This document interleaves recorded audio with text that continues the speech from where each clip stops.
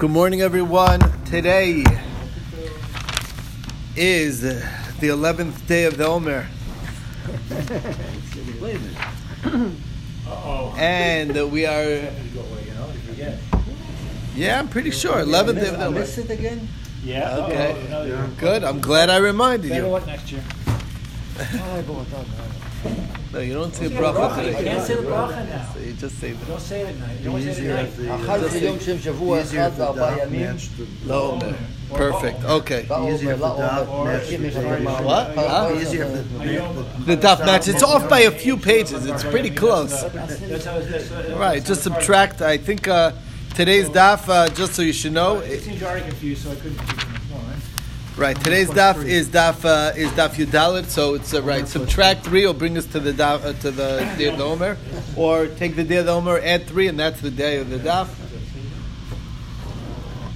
So we are learning Lili Nishmas from Bashmo Siman. I would remember that. Right. and Daniel Bernard Baruch ben Yudalei Ve'emi, and we'll have in mind also Yoel ben Yaakov Zelik HaKohen. May is Neshama and Aliyah. And with that, let's get started on our review of yesterday's daf. Like I said, the good news is very short review, hopefully, because we didn't quite get through it. All right. So what did we learn yesterday? We started off at the bottom of the page on Daf Yud Beis and Beis, and we were discussing how the question of Pidyon Peter Chamor, when does it need to be done? On the one hand, it seemed that we brought a source that's talking about a bunch of things: Erchin, Pidyon Aben, Pidyon Peter Chamor. And it contrasts the two. It says Pidyon Aben is supposed to be after 30 days, and Pidyon Peter Chamor is immediate. Okay, you redeem the firstborn donkey the moment it's born. The problem with that is we have a contradiction. It sounds like that Pidyon Aben, as well as Naziris and Peter Chamor, is never less than 30 days. Sounds like you're obligated to wait till 30 days. So we got ourselves into a contradiction. So the first answer that we saw was Rav Nachman, and he said that what's going on is that there's the ideal is to wait after 30 days, but if you do redeem it early, then it does work for Pidyon Peter Chamor, not for Pidyon Aben. The problem with that is that if it does not work for Pidyon Aben, so what is the pshat? We quoted a Rav who says that B'no Padoy, that the son is redeemed if you did it early. So the answer is that it depends on how you do it. When you do it early, what are you saying? Do you say that I want it to be effective immediately? Then it does not work. If you say I'm giving the money now because I'm prepaying for my obligation, then it does work. Two different ways that it works. Okay. Be that as it may, that's one answer. We saw Rava's answer. That was Rav Nachman. Rava gave a different answer. He said that if you say now, it's not going to work. And no, I'm sorry. Rav Sheshes is the next answer. That was Rav Nachman. Now Rav Sheshes says that what it means is that you do not transgress. You're supposed to redeem Peter Chamor immediately. But up to 30 days, you have a stay of time that you're not going to be transgressing the prohibition of not redeeming your firstborn donkey up to 30 days. Okay? Now, Rami, Barcham, what? They could never, if you want to play games, you really don't have to redeem the donkey. Okay. If you go by the opinion that you can use the donkey without redeeming him, yeah, but at what point did you transgress? Then you don't transgress at all. No. That doesn't mean that you don't transgress. It just means that you can benefit from the donkey in the interim. That's all. But all the way to... There's still an obligation. Till the donkey dies, eventually, natural death, too. Yeah, but there's an obligation. It's like any obligation. Yeah, the obligation is there. Like, person... I don't dismiss that part. That's all. But if you want to play games... You could get away with it. It's like anything. There's a lot of things you could get away with if you choose to, okay? Yeah, what? Is there a relationship when Abraham... That's what I'm saying. Right. Does it tie into this? The donkey is representative of the Canaanite, right? Of Canaan? Yeah, well, the Gentiles. I'm done with the Chamor. Yeah, right. There is an idea. There is an association like that, but as far as I know, there's no connection here. Not certainly not in the simple understanding. Okay. Commandment. All right. Anyway, so the Gemara is saying. Then we saw if that's true. So Rami Bar Chama is saying, then why does it say that the mitzvah is for all 30 days? From then on, you have an ultimatum: either you redeem it, or we lop off its head. So if it's the simple reading is that you should wait for 30 days. So the Gemara says, no. You need to redeem it any time within the 30 days. After that, you are transgressing the redemption, is what it should have said. Right. So, therefore, Rava says that that the simplest answer to the question of whether you redeem it within 30 right away or you wait 30 days is going to depend on whether you accept Rebbe Eliezer's comparison or connection in the text between Pidyon Haben of your son and Pidyon Peter Chamor. If you make the connection, then you need to wait the 30 days. If you do not make the connection, then you should do it right away, and that's the bottom line answer. Now we ended off the first parak with a Mishnah that there's two choices: either you redeem your firstborn donkey, or you don't. And if you don't, then you have to do the other option, which is to lop off its head from the back of the neck. That's and there's a priority. The priority is to redeem, obviously, before Arifa, and that's based on the text. Similarly, we have the same principles with other mitzvahs. So, for example, there's a mitzvah for Yi'ud, which is that when a person buys a Jewish slave woman, it's a girl, really, it's under bas mitzvah. So the halacha is that he should, there's a mitzvah on him to do what's called Yi'ud, where he is marrying her. Either to him, the owner, or to his son. If he doesn't do so, then she should be redeemed. But the priority is to do the Yud, and then the redemption is secondary. And third example of this idea is there's Yibum or Chalitza. You can either consummate the levirate marriage, or you can perform the Chalitza ceremony to free her to marry whoever she wants. But be that either way, the priority is to Yibum before Chalitza. Now that was originally when people had intent for the mitzvah, but nowadays that we assume people do not have proper intent, so therefore we do not allow for that we don't choose Yibum as the primary option. Rather, the primary option is Chalitza, and that is that's the option, right? That becomes the option. Now we did see also that the last example in the Mishnah is when redeeming property that was donated to Hegdish, portable stuff. So the person who donated it has the priority in the redemption before anybody else. He's given first dibs, basically first right of refusal to redeem. And if he doesn't, then it's available for all others to redeem. And that is the end of Somebody asked first yesterday where the chapter. word "you" comes from, what it means. If you fall on an L, You looked it up? Yeah. If you fall on an L, the destination is Ya'ad. Ya'ad.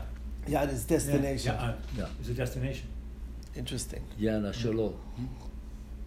Ya'ad with a D. Ya'ad. Ya'ad. Yi'ud. We're explaining where the word Yi'ud comes from. Okay, brings us to the new parak, which is moving on to the laws of pidyon, of a bechor, of a behema tahora, of kosher species of animal.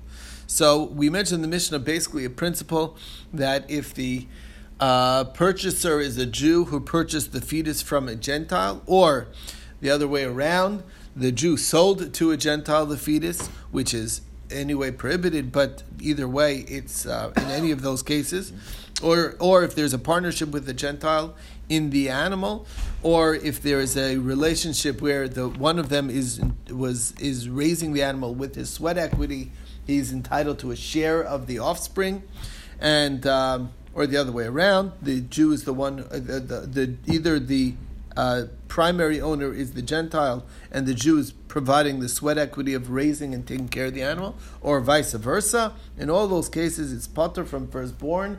There is no kedushas bechor in that case, and that's based on the pasuk that says Yisrael b'lo ba'acherim, not non-Jews, and even if a non-Jew has a hand in any way in the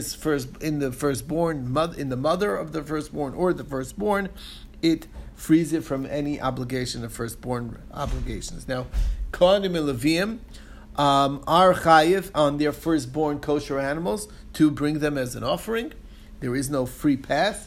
The only time there is a free pass is with Pidyon Haben. They don't have to redeem their firstborn son, and as well as Peter Chamor, as we've seen earlier, that if they have donkeys in there, they do not have to redeem those donkeys. So the question is, so they don't yes. come on like a Jew, like Israel, that has to put one aside. And They don't have to do that process, but Not at all. but when I take my firstborn donkey and give it to the Kohen, then he must transfer That's it on right. In front of you. in front of us. That's what we saw in the end of the right. That's what we saw previously. The question that the Gemara wanted to know first is, why is the donkey case all discussed first in the first chapter, and then moving on to the behemoth tahora, to the kosher species of animal firstborns? Don't you think it should have been the other way around? After all, the animal that's kosher has what we call kedushas haguf. Its body becomes sanctified. It's fit to be brought as an offering, as opposed to the donkey. It's not even, its body's not sanctified. It only has what we call kedushas damim. Its value is what's sanctified, and that's why we're able to transfer it off of its body. So it should have come second. That's the Gemara's question, and we saw two answers. The first answer we saw is that, like we saw the idea earlier on from Reb Chanina, that there's a reason why donkeys are elevated to this status, and that is because they help the Jews carry their wealth out of Egypt, and in appreciation they have their sanctity. So that reminder of that is why it's especially a precious mitzvah. That's reason number one. Reason number two is, being that it's a short topic, we'd rather just finish with it and set it aside and then get to the major topic. So that's the next thing.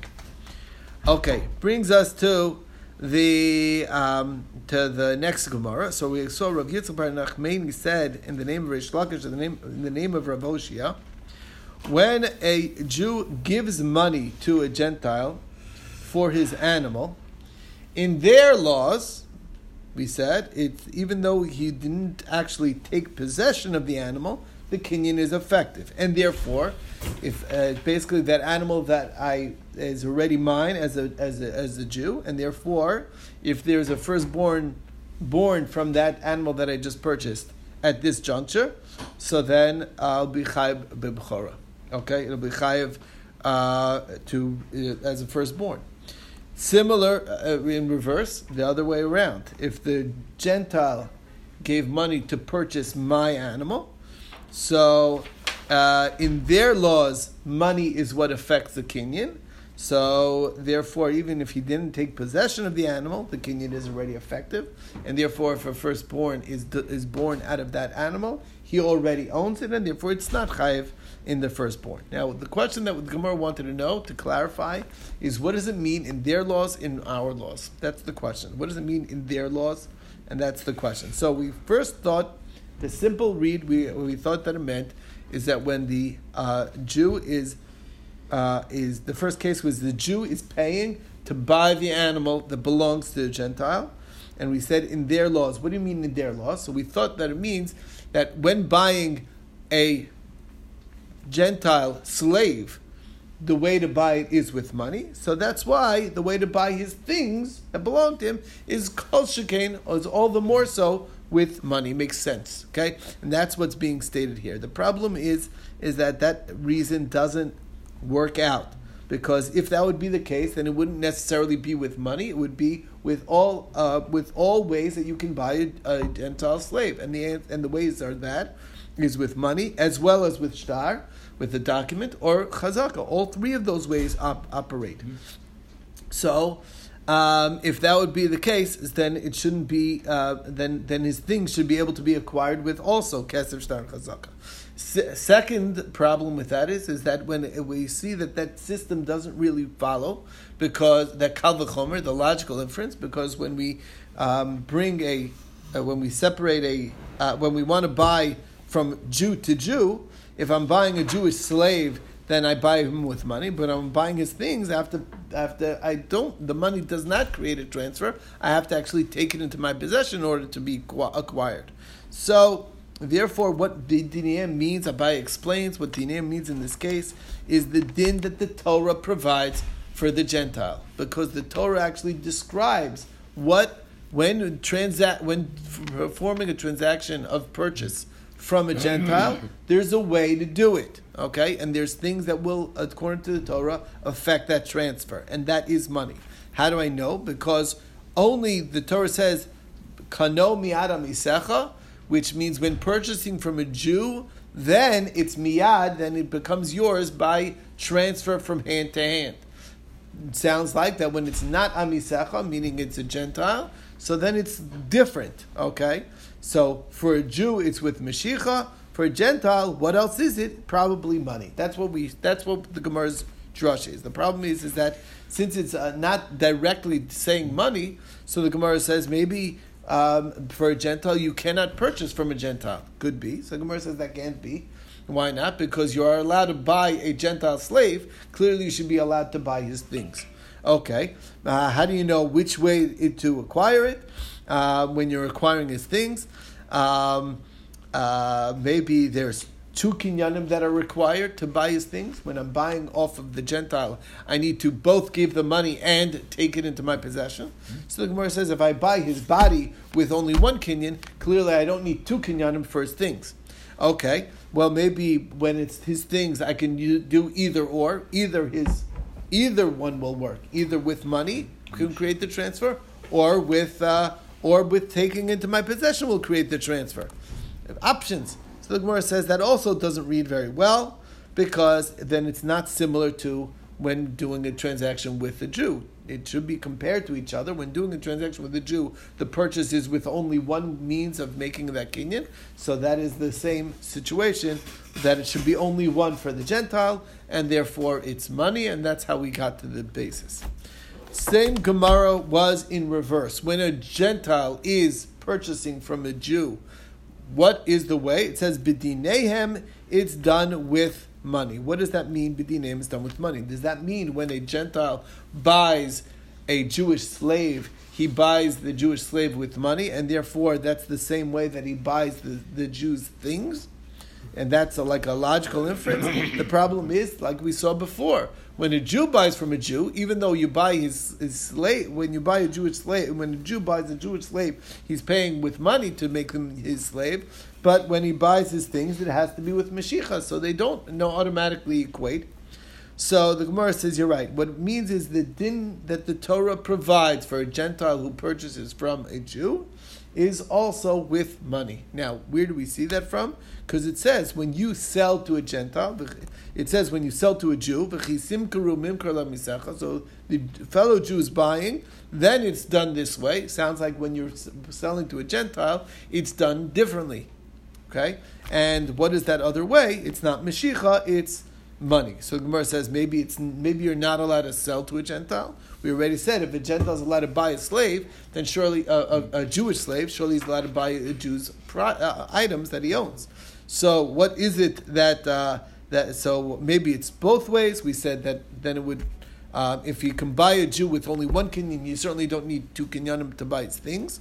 So and then we said maybe